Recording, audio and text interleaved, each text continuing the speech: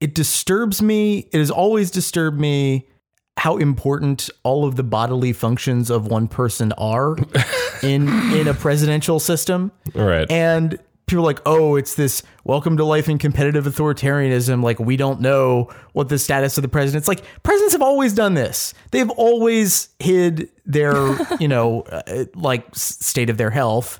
There's a movie called Dave from the 90s in which Kevin Kline plays a president who dies in office and they hide it. Like, this is very much part of the American political imaginary. Right. And, and of course, like the guy who steps in to replace him, also played by Kevin Kline, his big thing is his big presidential moment is that he's going to balance the budget. It's really bad. It's so bad. That rules. The fucking 90s. Yeah. And it's like he's like a CPA or whatever, so he can do it. But the whole, no, really. But the whole just sickness of the presidential system, the fact that one person's bodily functions take on this political resonance that goes so far beyond just a very it is not at all different the way that the White House is managing its sort of events from a lot of institutions in society. I mean, right. There are fans back at NFL games now. NCAA football, you're going to have similar things occur. I mean, it's just really people eating inside in New York. Yeah, it's like this spatial arrangement of people. I mean, yeah, look at the MMWR.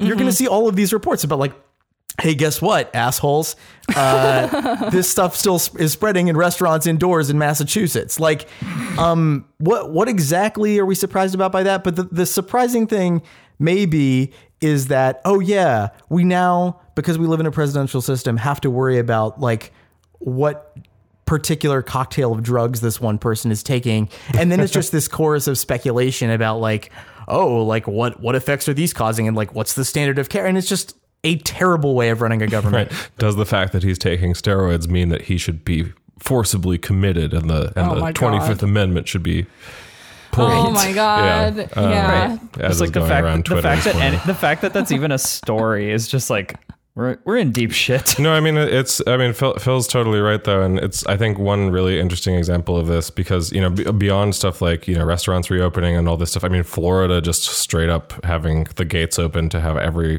business open again or whatever. Right. Yeah. Do you know how many friends I've had who have tested positive since that happened? I'm sure. 11. Oh boy. Oh my God. And you haven't lived in Florida for many years. So that's already, that's a small sample size. I haven't made new friends in Florida since 2008. Yeah. But I think as a interesting, and, and beyond that, obviously, stuff we've talked about quite a lot, schools and universities, et cetera.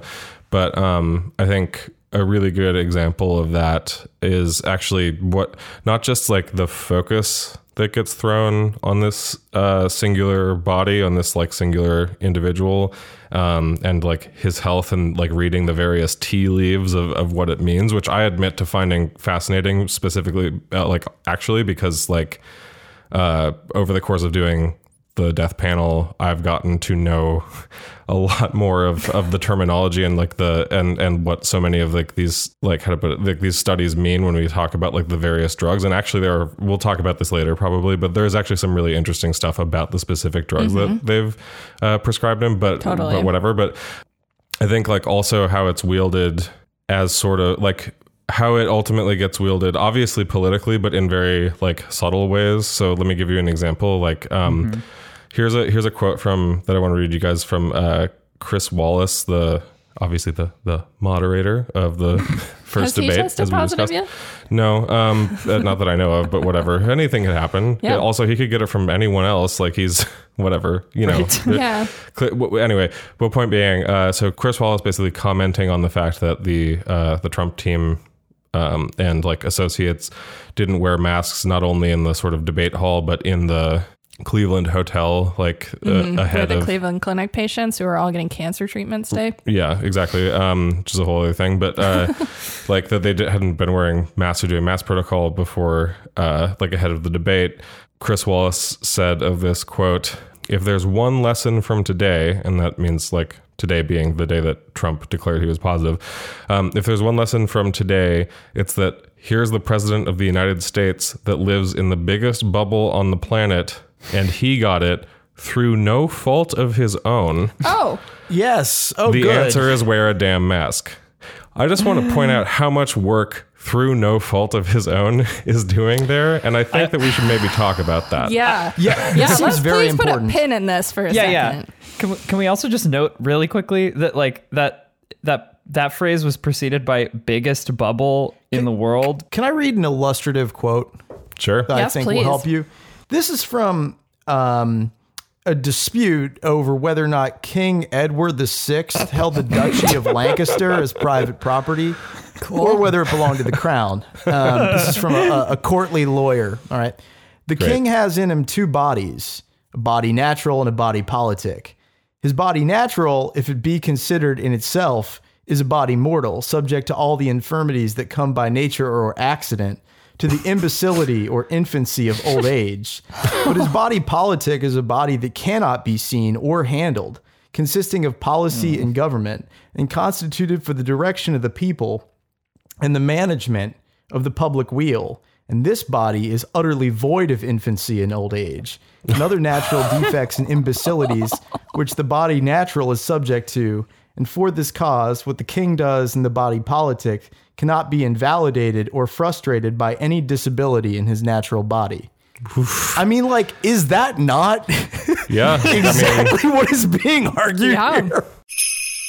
Hello, this is Daniel, Beatrice's screen reader program. Support us at patreon.com/deathpanelpod to hear the full episode and get access to patron-only content. With love, The Death Panel.